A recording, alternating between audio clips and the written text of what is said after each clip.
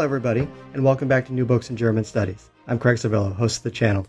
Today we'll be talking to Dr. Brian Krim about his excellent new book, Planet Auschwitz, Holocaust Representation in Science Fiction, Horror Film, and Television. Brian, hello, and welcome to the show. Thank you, and thank you for having me. It's great to speak to you once again. Yes, it's great to have you back. For all our listeners who are familiar with the podcast, Brian was on our show a couple of years ago talking about his, was it your first book, Project Paperclip? It's the second book. Second book. Well, we're in for a fun episode today. But Brian, if you could just refresh our listeners and tell us a little bit about yourself. Well, I'm a professor of history at the University of Lynchburg. That's in Lynchburg, Virginia. And it's a small liberal arts college that's, getting bigger. So now we're a university. I teach the European history courses, Holocaust, film and history, and the methodology course. And I've been there since 2008. So let's turn to this new book. First, I want to ask, how'd you come up with the idea? Really, I think a lot of us in German studies and Holocaust studies are lucky enough to participate in some of the seminars run by the U.S. Holocaust Memorial Museum. And they did one in 2015 specifically on Holocaust cinema. And it was run by Stephen Carr and Stuart Liebman. And so we did, you gather 20 or so scholars from around the world and in different stages of their career. And we really got into archival footage as well as classic cinema and your Eastern European film. And we covered the gamut. And most of us were familiar with pieces of it, but not all of it. And as I sat through that seminar, I wound up really contributing a lot of references to pop culture and how these images we've been studying are filtering down into what some might call lowbrow culture, or at least just, not classic cinema. And I wanted to know why. I found that interesting. And many of my seminar participants felt the same way. And rather than discourage us, Stuart and Stephen encouraged us to really investigate this. And that was the genesis of the idea. And when I then used that experience to create a Holocaust cinema course for our honors program, my students had the same reaction. And they're watching different shows, and I'm teaching them about, Schindler's List and Shoah and all the things you're supposed to do. And they brought up the same things. Why are these images filtering into things like The Walking Dead or Westworld or whatever it is? And I suddenly realized I need to get into this deeper. And I'm a consumer of pop culture. I love it, but I want to theorize it now. I want to actually investigate this phenomena and see if it's more than just lazy writing or Nazi exploitation, but there's something deeper going on. And that really encouraged me to take these topics seriously and broadly, as you can see in the coverage of the book. Yeah, and I think it's important for our listeners to know that this is a very serious academic book. This isn't just, you going through individual TV shows and movies and saying, "Oh, there's Nazis there and there's Nazis there." This is a real scholarly look at this issue, and so that leads me to my first question: how, first of all, should Holocaust and Nazi imagery and things be used in pop culture, television, movies? And how would you say it can be done well or done badly, if it should be used at all? In the introduction, I kind of set the stage by saying, look, I am a historian. I'm not a film and media person. I'm a happy wanderer in the world. And I do not want to be the gatekeeper of what should you do and what shouldn't you do. As I think as historians whose work delve into pop culture occasionally, we have to have a fine balance between being scholars that are observing a phenomena and judging it. So I don't try to judge. But I wanted to understand. I wanted to comment on the fact that it is happening, whether I approve of it or not. I actually have come around. I used to think, when I was a younger scholar and following the steps of giants, you tend not to want to rock the boat, and I think Holocaust studies has always been sort of rather conservative and protective of the topic. as I've gotten older, I've gone in the opposite way and say anything that can engage the public, including my students, who many of them have not thought about the Holocaust or that period of history very seriously. If you can engage them in a hook like horror and science fiction and show that these images that they are consuming daily or even in video games actually have a context that matters and can be relatable, then I say go for it, because I'm trying anything I can to get their attention and maybe get them on the path of investigating the topic seriously. And I think very well done science fiction and horror that takes the context seriously and at least gets into the writing in a sense to bring it together in a meaningful way is an excellent way to engage the educated public or students in general. Now, the question of how do you do it well is also hard to answer. I think what happens is you have to look at the writers and the directors and see if they're doing it, if they're referencing this imagery because they're lazy or simply out for shock value, or have they actually themselves done the research and are using the Holocaust as an entryway to make broader, important points referencing current events. And I cover both. I cover the very bad, trashy stuff because that's important to study as well, and highlight what I think are really meaningful contributions that stand the test of time. Yeah, and that leads me to the next thing I wanted to ask you. There are so many things you could have picked from to analyze in this book. How did you come up with a list? Did you start off with a number in your head and then just whittled it down to keep the book within a reasonable page length, or did you go in knowing there was certain things you really wanted to look at and didn't have to do too much paring down? I think as authors, we're all incredibly frustrated by not having an endless page limit, and we want to ask our university presses, who of course are oh so rich, why can't you just let me write what I want? So I knew I was going to have to limit the coverage, and I didn't want to do, as you said at the beginning, kind of the scattershot approach of, oh, there's Nazis here, there's Nazis there. Of course, you could do that. You could have an endless encyclopedia. So what I did is first go with things that I knew, that I watched and in great detail. It seems like if you're going to talk about the zombies, you do have to cover The Walking Dead in great detail. But I also would, with the introduction, I highlight classic Weimar films that set the stage for the two genres I cover, horror and science fiction. And of course, there's a wealth in Weimar cinema.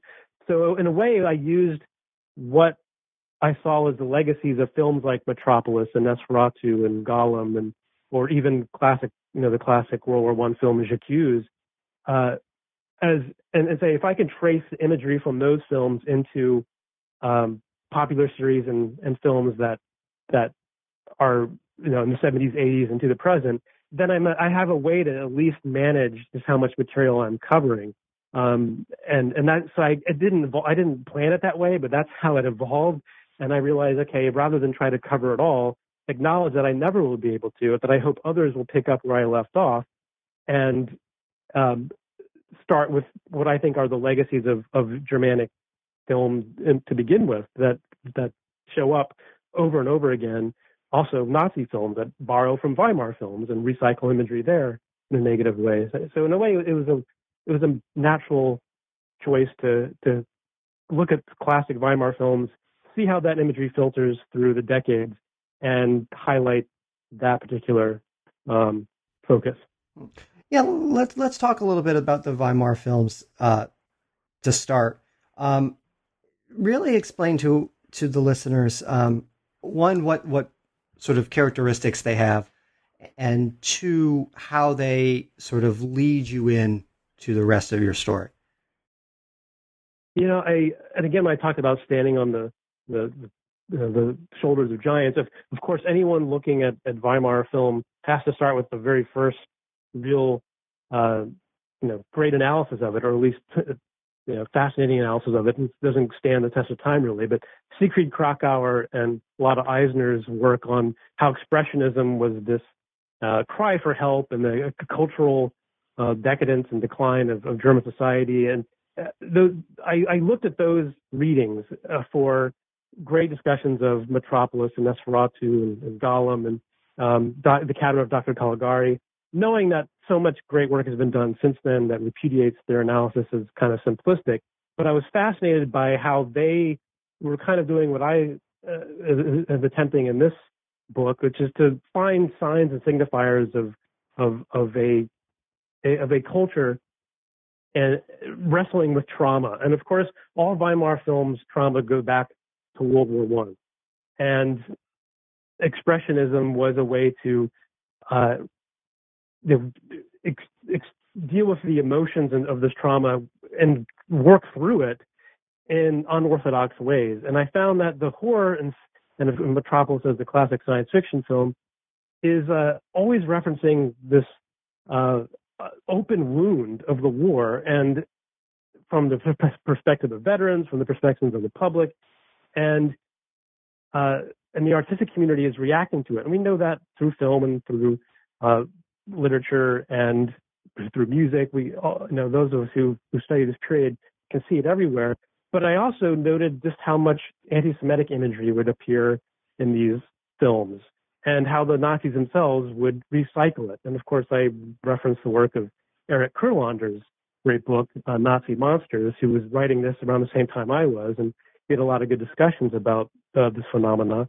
And seeing this as a real, a real entry point into looking at the next generation to follow Weimar film, and that includes Nazi film and its immediate aftermath.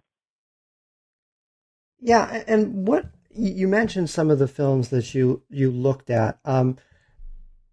Did you investigate some of the other themes that maybe come up? Like in Metropolis is sort of also really highlights the inequalities of European society.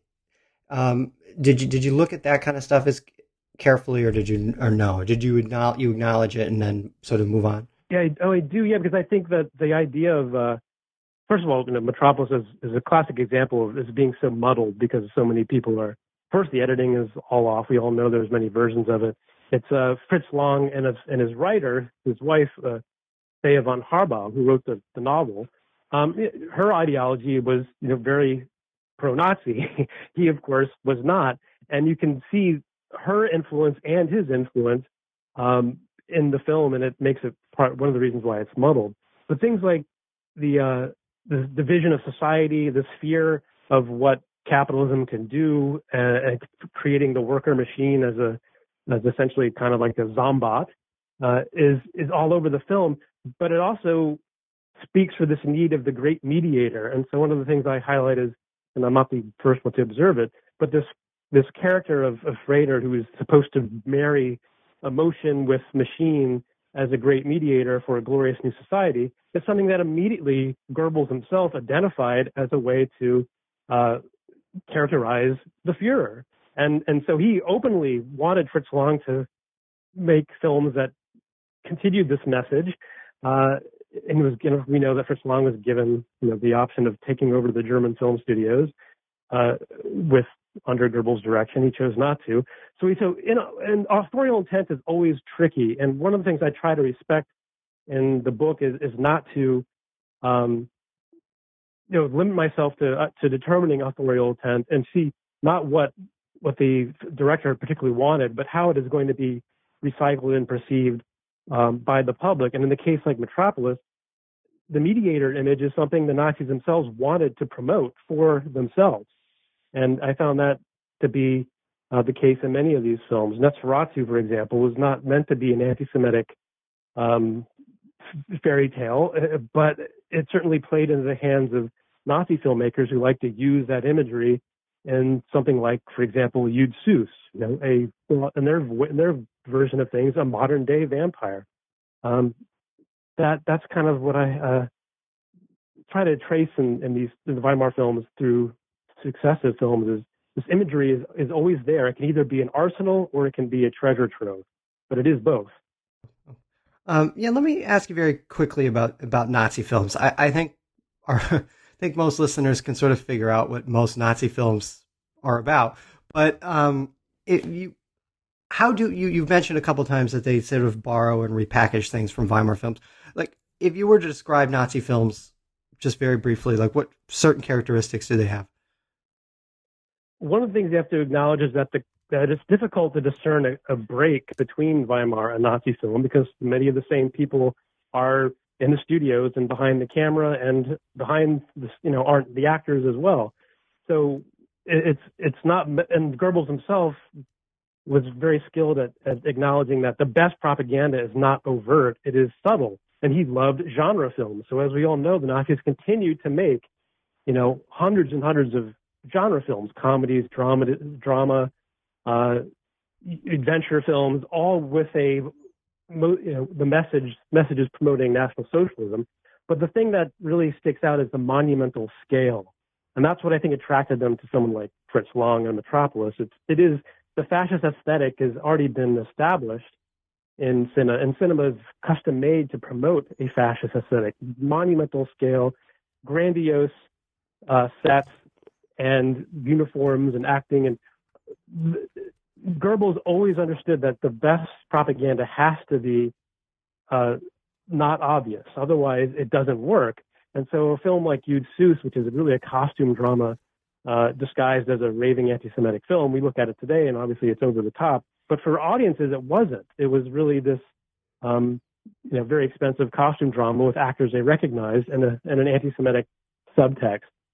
Whereas something like Fritz Hitler's The Eternal Jew, that horrible documentary, as they call it, is just turned audiences off. So one way that you can really describe Nazi film is that it is the continuation of genre films that came decades earlier. Okay, so let's jump up now into the second chapter of your book about zombies. So you focus on two major works: The Walking Dead, which I'm sure a lot of our listeners are familiar with, and Musulman. I wonder if we could start with Musulman because I don't think that's something a lot of people are familiar with. Yeah, the Musulman is I think it's most associated with Primo Levi's Survival in Auschwitz, or if this is a man work, where he's identifying what become really the mass of the camp, which are these, after 4 months, really in a camp like Auschwitz or any concentration camp, the human body is really just reduced to nothingness, to, as he called it, kind of a shamble of just nerves and limbs moving from just uncontrollably, from starvation, from the beatings, from the environment, and that this becomes really a symbol of the camp itself as this anonymous mass of humanity with the spark gone. And the Musulman was what the Nazi guards would call this sort of figure, as it meant Muslim, in the sense that it was, these people look like they're always bent over praying. That was the genesis of the term. Different camps had different words for it, but they all have this figure throughout the literature, throughout the documents, throughout the memories, throughout the testimony we have from survivors. The Musulman is always there. And it is when I started, as a Holocaust studies scholar, you read about this the Musulman figure, and it immediately comes out as sounding like a zombie, someone who has no, just a body, a corpse that moves. And when liberators came to the camps, American liberators, Soviet, they used the same language, Walking Dead in particular, or zombie, or just variations on that theme, because they had no other way to reference what they're seeing. It had nothing had been, no one could conceive of that to begin with.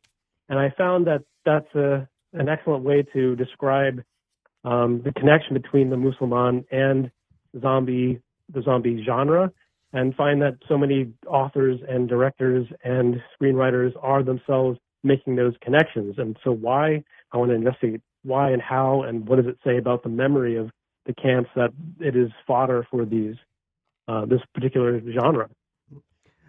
Before we talk a little bit more about that, maybe just give the listeners a few examples. We'll talk about The Walking Dead now. A few examples of where this imagery shows up. Like, so if they turn on the show, give them some things that they could look at if they're not as familiar with this, with with the Holocaust or something, some things that they could sort of see, and help make it more Right. clear for them. And I think and something like The Walking Dead, or even, of course, George Romero is the father of the zombie film.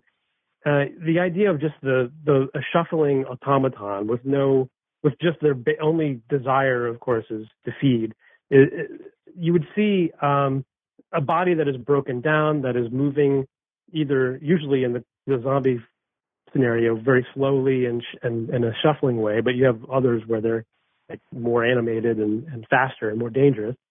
But there tends to be this, at first, they're what you're afraid of. They're the thing you're running from. But in so many other cases, they just become the background, and they just become something to pity. And I think that's also important, that the way the zombies are portrayed is often you're sad for them, in the sense that they become just part of the background as well. And I think that's really something that goes back to the earliest zombie films, where you have veterans from the First World War depicted in this way, shuffling, nonsensical. It's almost like a class of people you pity, but you're afraid to become one of them. And that's the heart of the zombie terror, is that they're too much like us. And that's also what survivors of the camp who talk about the Musulman, they tend to distance themselves from that crowd of survivors or people who die or perish. They're saying, since we're not like them, and that's the heart of the zombie film, is we're not like them, but the fear is that we could easily become them. You also mention in the book, in that chapter, that the zombies almost become more like witnesses to what the characters are going through, and sort of you discuss the idea of that these characters, particularly in The Walking Dead, live in this gray zone, and they're going through their own like moral issues as they go through the show, and the zombies are almost in the background. Yeah, and I think the idea of the witness, the complete witness, is something also Levy talks about. It for so many first decades after the Holocaust is over, and I think in the period of after the Eichmann trial, where the testimony becomes just a torrent and people are fascinated with it. Levy found that he was bothered by the fact that people didn't mention the Musulman, that they were, like you say, this background, or continued to be dehumanized. And his argument was all, and as cynical as he was, of course, is I'm alive and we're all alive because we did horrible things to survive. The Musulman are the ones who are the true witnesses because they have perished. They lived. They went to the bottom of the well and came up short, and we survived because we did things that were unjust, and we lived in the gray zone. And so he gives the Musulman a kind of point of pride in saying that they're the ones who truly are the only ones who can talk about the experience of the camps, and that becomes the sense. And first of all, The Walking Dead. Why does Robert Kirkman, the creator of the comic book, call it The Walking Dead? Well, he specifically is acknowledging that this is a Holocaust reference. He knew that that's what survivors were called in places like Israel and Israeli society. The Walking Dead were sometimes what people called survivors in the 50s and 60s even. And I found that fascinating that he would use that as a point of departure.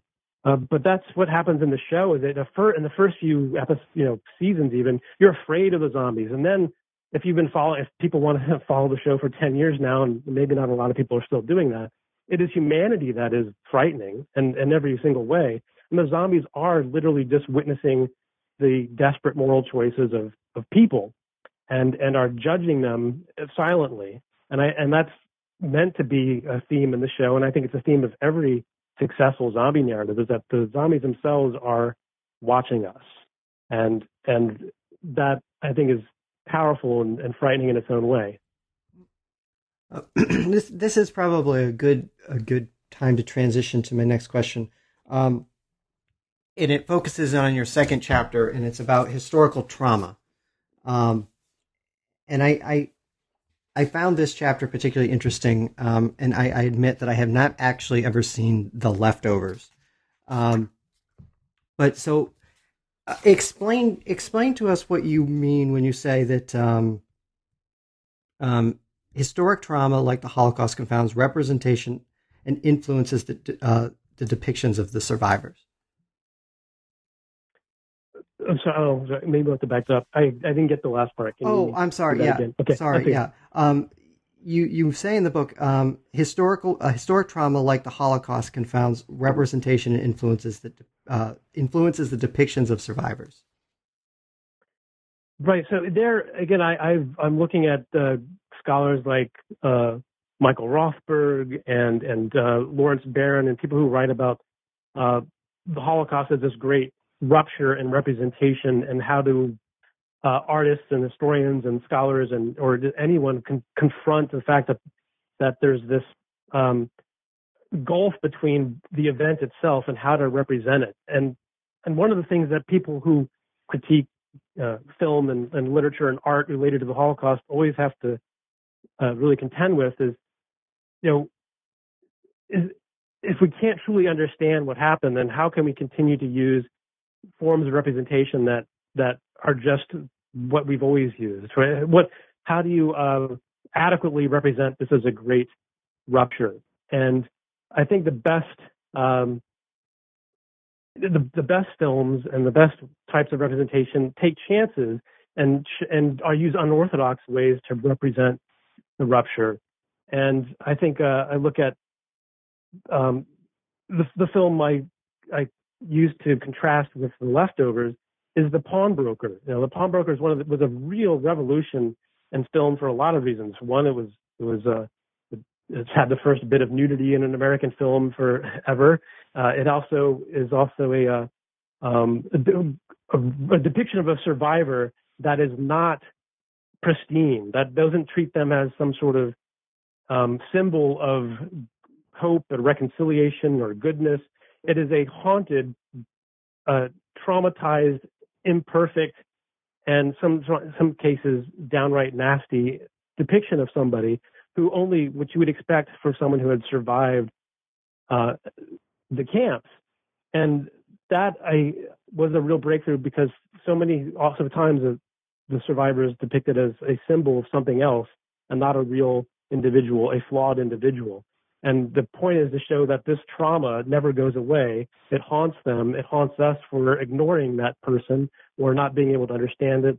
And that's why I chose The Pawnbroker to coincide with The Leftovers, which is all about an entire society that is undergoing mass trauma. But I'll stop there you can pick up there. Yeah, I was interested in this this concept. So the Leftovers, for those who haven't seen it, essentially the idea is that I think 130 million people in America just suddenly disappear. It's globally, it's 2% of the global population just disappears one day. No explanation. It just happens. Right. And then the show sort of deals with how the people who are left sort of cope with this and try to figure out why this happened. They debate whether this is the rapture or it's not, or whatever. So how in that show do they begin to cope with what's going on, with the trauma that they're experiencing, and how is it? What things do you see in there that are being taken directly from the Holocaust? And that's when I saw that show, it's not something you really look for. It is a critical darling, but I was fascinated with the concept of the show. When I watched it, I immediately thought of The Pawnbroker. I mean, these are people who, like the Holocaust, have survived something they can't explain to anyone else. I mean, the only difference is that the entire world has suffered through it, as opposed to one community. But the idea of not being able to articulate pain, and that a rupture is so great that it defies your concept of knowledge and time and space and how you live a life. I said immediately, this is an analog to the Holocaust. Now, of course, in the show, the novelist Tom Perrotta, who wrote the book and helped with the screenplay, and Damon Lindelof, famous for Lost, among other things, they were making a direct reference to 9/11, and and you can see that all in the show. They have a department of the sudden departure, and they have it's a community outside of New York, and one day this event happens, and what do you do? So I get that on the superficial level, it is 9/11, but the concept of trauma and guilt and loss and rebuilding a life is what other event do we have to compare to use as a resource for that understanding than the Holocaust? And I do know that they were also inspired by the pawnbroker as a case study of what someone who suffers an enormous loss that no one can understand. What do they go through? And so I was so taken by that comparison that I investigated further, and someone like Lawrence Barron really helped me. He's a great historian of Holocaust film, and I went to a conference called Film and History when I made these comparisons, and he really encouraged me, as everyone in that audience did, to take this further and look at how this film in the show, many of them hadn't seen, but they were intrigued. But how do you represent trauma, and how do you debate the ethics of representation? And a film like The Pawnbroker and The Leftovers are very good at acknowledging that formal ways of representing things, the way we're used to, linear narrative and kind of bringing order to chaos, in some ways minimizes that trauma. And what's great about The Pawnbroker is that it's got flashbacks and it's jarring to watch at times. And that's because that's what's going on in the mind of Rod Steiger, Saul Nosserman, the protagonist. And you see that play out very, very deeply and throughout 3 seasons in The Leftovers, because that is also a trauma that no one can understand. No one can, and it almost becomes irrelevant to ask why it happened. It's just, where do you go from here? And that seems to be the plight of the survivor. And I found the comparison powerful, intriguing, and I was encouraged to investigate it further. And it's my personal favorite chapter for that reason. Yeah, I want to thank you for really explaining that, because I think out of all of the media that you chose, I think The Leftovers was the least sort of obvious, and I think having you explain it in that way is really helpful. So let's move along to the next chapter, sort of maybe something more straightforward, sort of Nazis as monsters, and as Nazism as a trope of evil, sort of like a stand-in for evil. So as obvious as it sounds, let's talk about the evolution of that idea. When did Nazism become safe enough that you could just sort of use it as a stand-in for evil? Yeah, I think that's one of the first parts of this. I mean, immediately Nazis were monsters. They're usually human monsters, but within a short time, less than 20 years, they're showing up as themselves monstrous. And the idea is, and I borrowed Saul Friedlander's excellent essays, Reflections on Nazism, as an inspiration, because he was writing in the early 70s. Saul Friedlander, is a Pulitzer Prize-winning historian and a survivor himself, but someone obviously with a lot of authority to talk about what is ethical representation of Nazism. And in the 70s, he observed this phenomena of Nazi exploitation, and it really bothered him.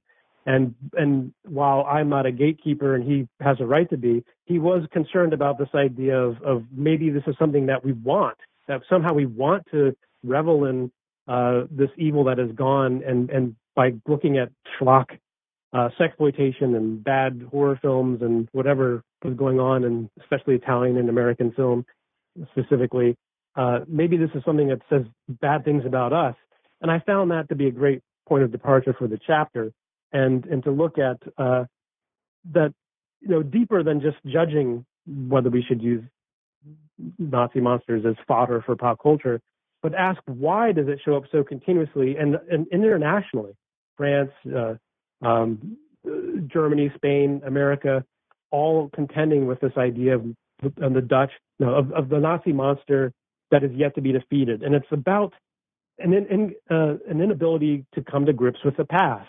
We know this great German word of coming to grips with the past, but every country is trying and failing to do that. And so many great authors I read made the point that this phenomenon of the Nazi monster in culture is about an inability to grapple with their own historic crimes. Even if the crimes have nothing to do with the Nazi past, the Nazis stand in for a symbol of your own society's inability to wrestle with their demons.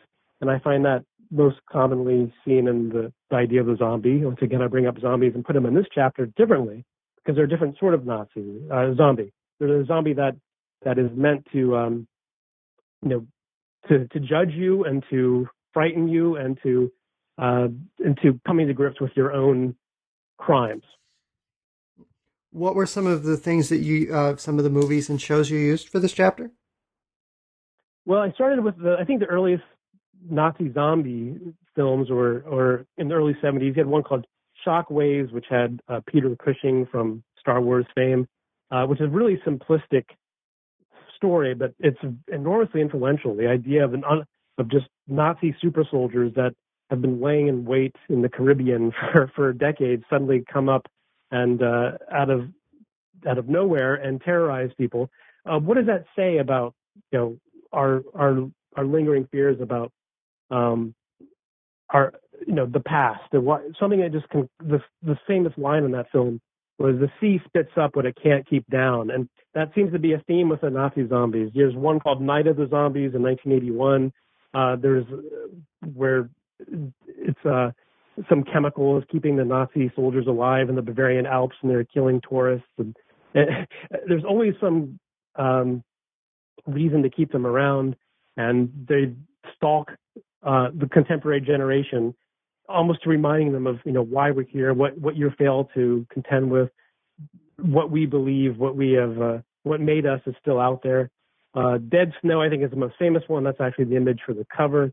It's a Norwegian film from 2009 that is a cult classic, and there it's about Norway's complicity during the occupation period. That this idea that Norway, more or less, except for a small resistance, was complicit in or collaborated with this Nazi occupation.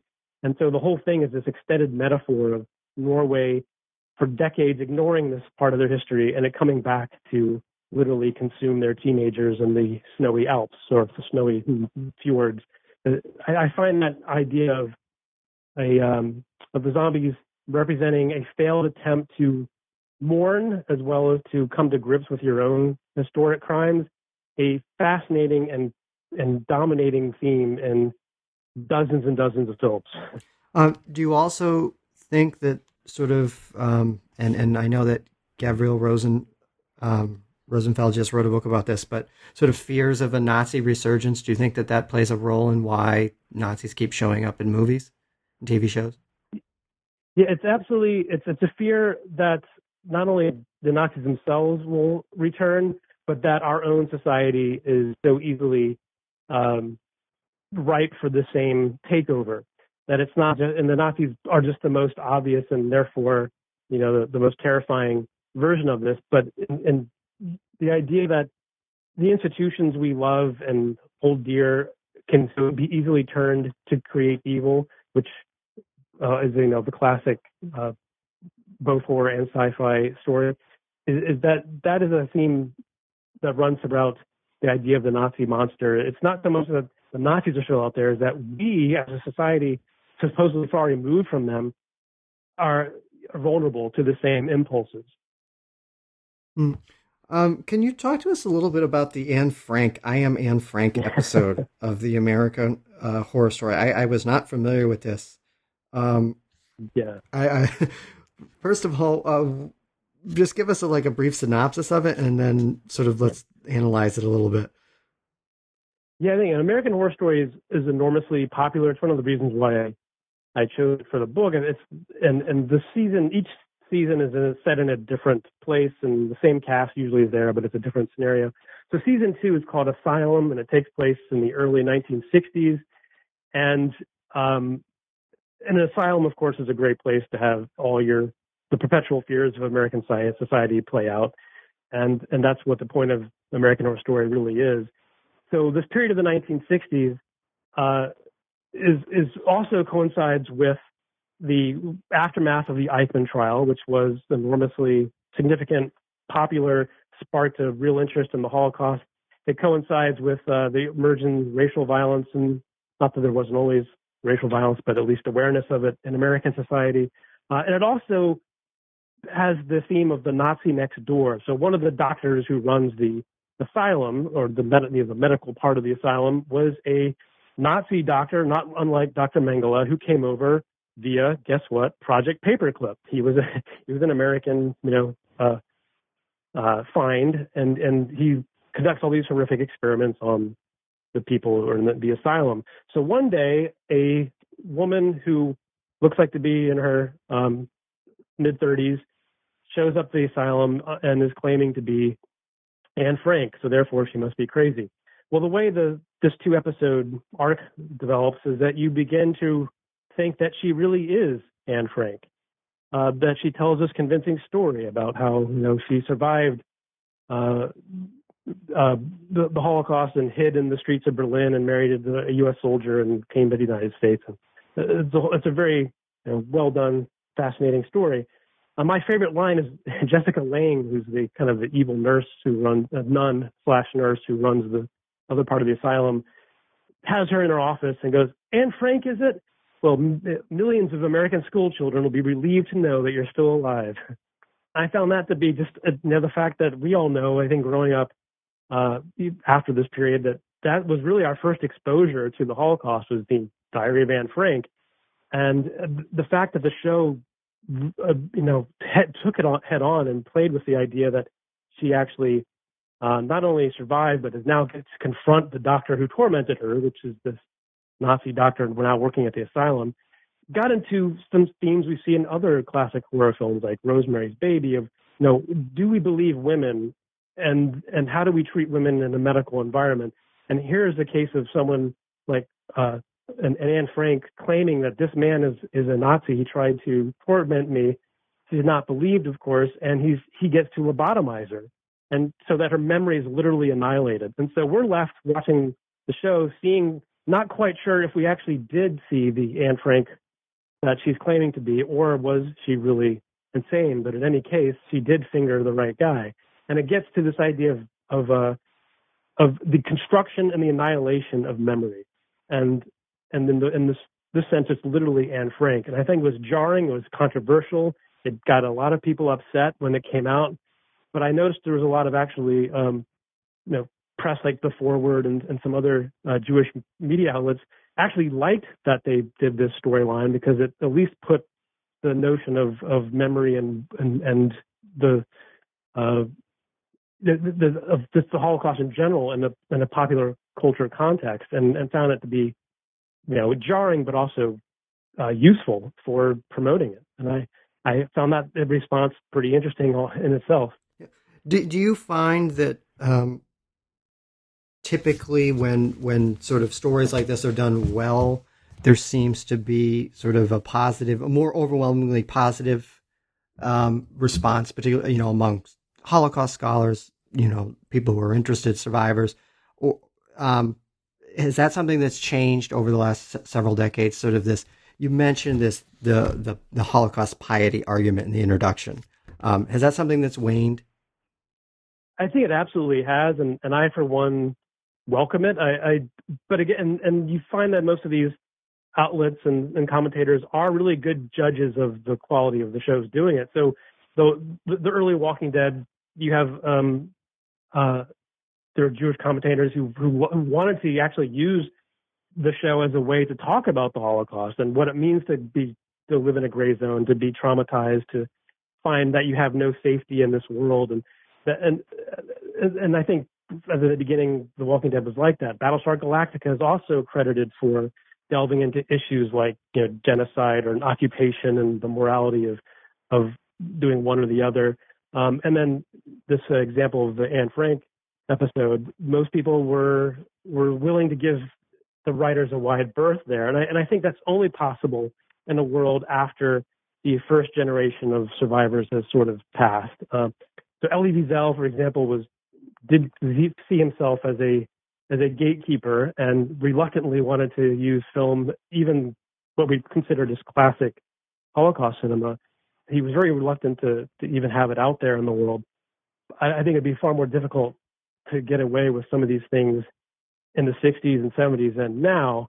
And that's not saying it's all good, but I think the purpose of my book is to highlight the exceptional examples of this representation, as well as what I consider to be opportunistic trash as well. And they both need to be talked about. That's just the reality. They both need to have that coverage. Otherwise, we risk them just surviving in the ether as easily disposable and easily manipulated. Sure. Yeah, let's turn to the next section where you sort of talk about demons, antichrists, and talk about this idea that, again, Nazis sort of standing in for these sort of evil forces. Hitler is the Antichrist, or I'm particularly interested in the first movie you talk about, the Boys from Brazil. Right.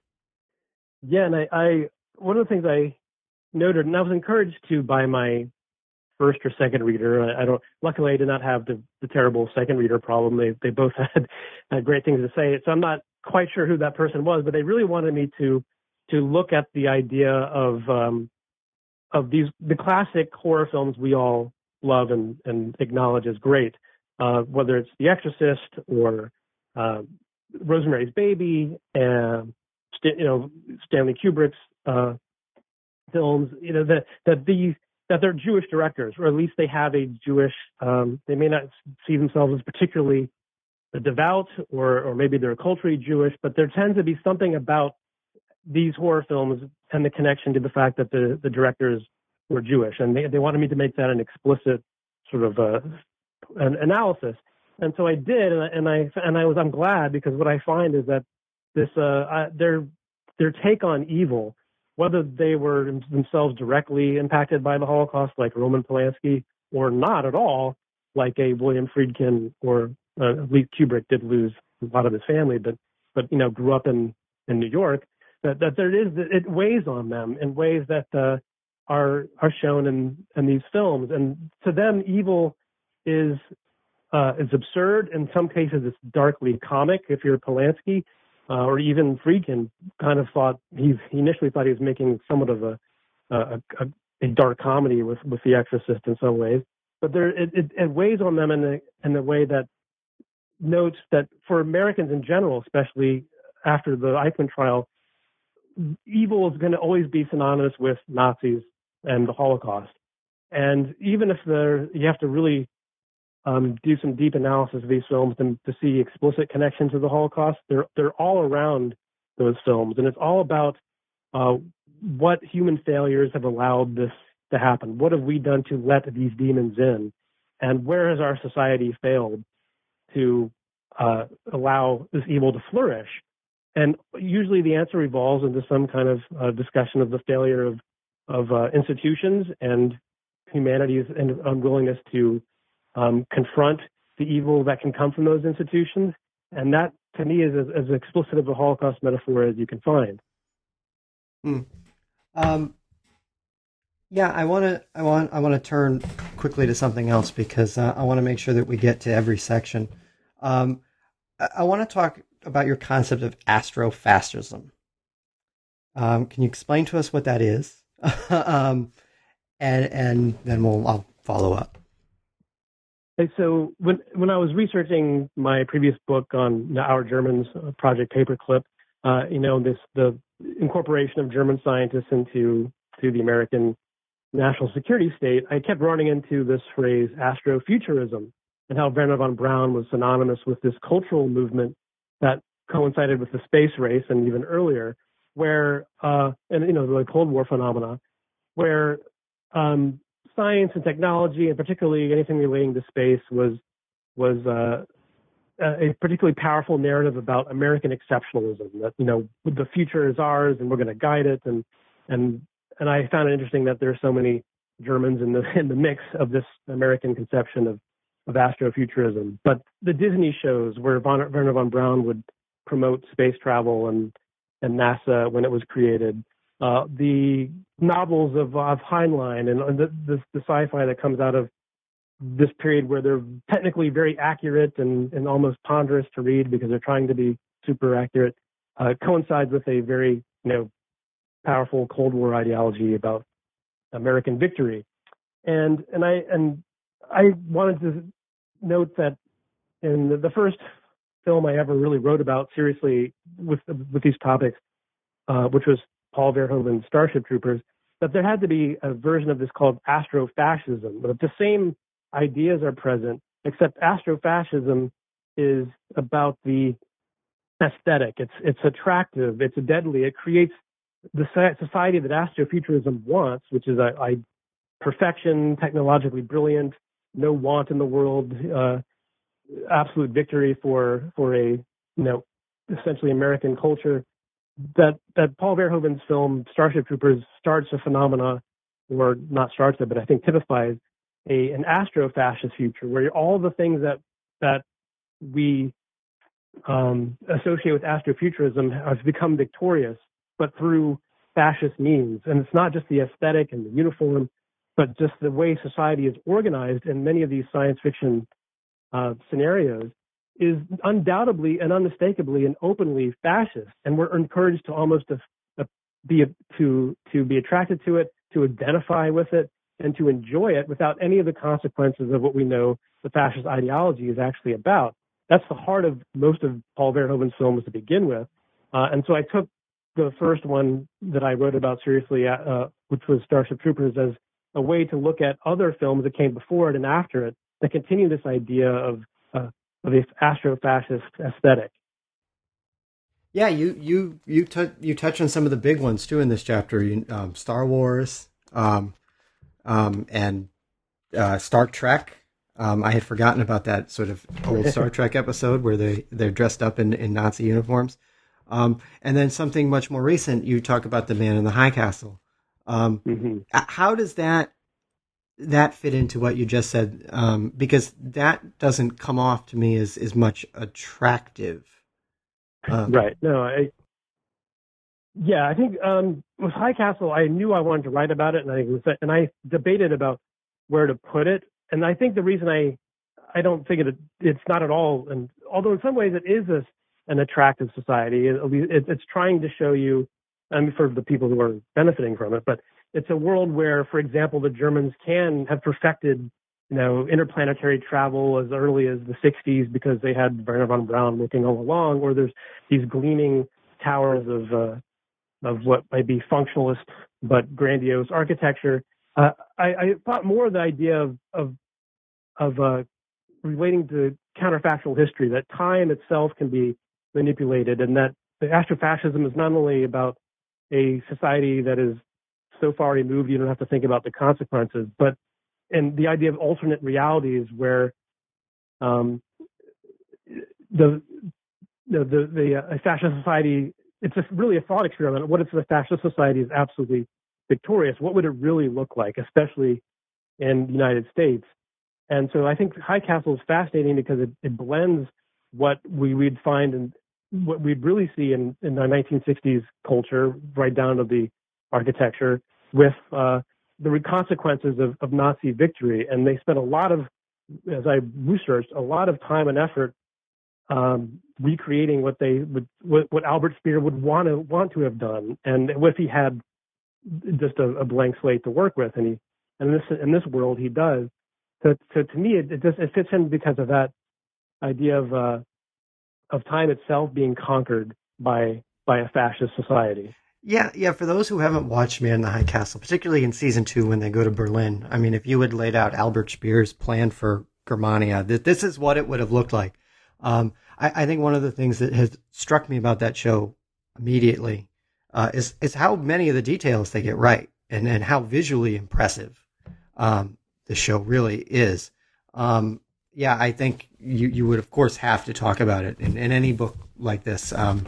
And it's a very entertaining show, I would say, maybe until the last couple episodes. But I think they balance the morality of how you represent this world with just being in love with the aesthetics. you know, I think that's so a danger of Astro-fascist type of science fiction is that it can be so attractive that you get lured in, and only the really intelligent directors and writers can make you think about why are you so attracted to this and point it out to you. And I think Verhoeven does that. I think in a way High Castle does that. What I love about High Castle is that it shows how easily the United States could be, in fact, turned into this sort of society by leveraging our own racism, our own history, and seeing that it's not a huge departure to aside from the standards that you see all around you, that of course America has its own long racial past that can easily be leveraged to do awful things as it has in our own history. And I think they do a good job of pointing that out to us. Similarly, I think what I didn't get to write about it, but Plot Against America is so terrifying. Philip Roth's book is terrifying, but the HBO show is really, and it reminded me of High Castle in a lot of ways. Yeah, I would definitely recommend anybody who hasn't seen Plot Against America yet. It's very good, very timely. So we're coming up on an hour, but I definitely want to get to your last chapter because I want to talk about the notion of human cyborgs and how it connects to genocide, and we'll just talk about Battlestar Galactica, just so we can get this chapter in.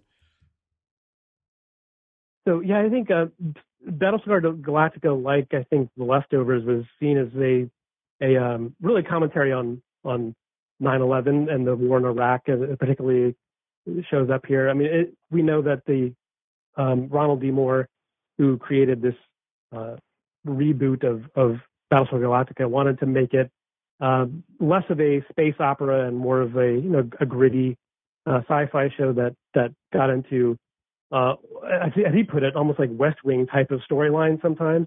And I'm fascinated by the Cylons in this and the relations between the Cylons and humanity, because of course humans create Cylons in their own image, and those Cylons commit genocide against humans, seeing them as the ultimate threat. And because of the years of enslavement, centuries of enslavement placed upon them. And I found that idea of creating cyborgs that judge you by committing genocide is one that has a long history, starting with Metropolis, but also with the subsequent series, or the Terminator, of course, Blade Runner. We create these machines that evolve to the point of recognizing humanity as the threat. And both species try to commit genocide against one another. And I find Battlestar Galactica is something as a fascinating morality tale of played out by Commander Adama at the beginning. It says, who are we? Why do we have the right to exist? Why should we be victorious in this war? What have we done to deserve it? And that seems to be a long-running theme in these cyborg-related shows, is that the cyborgs, whether threatening or not, are victims of humanity. And maybe what they're doing is really achieving justice. As a way to wrap up discussion of your book, I'm wondering if you could give our listeners one or two major takeaways, things that if they listening to this podcast or when they pick up your book and read it, what are some things you want them to take away? You want them to stay with them?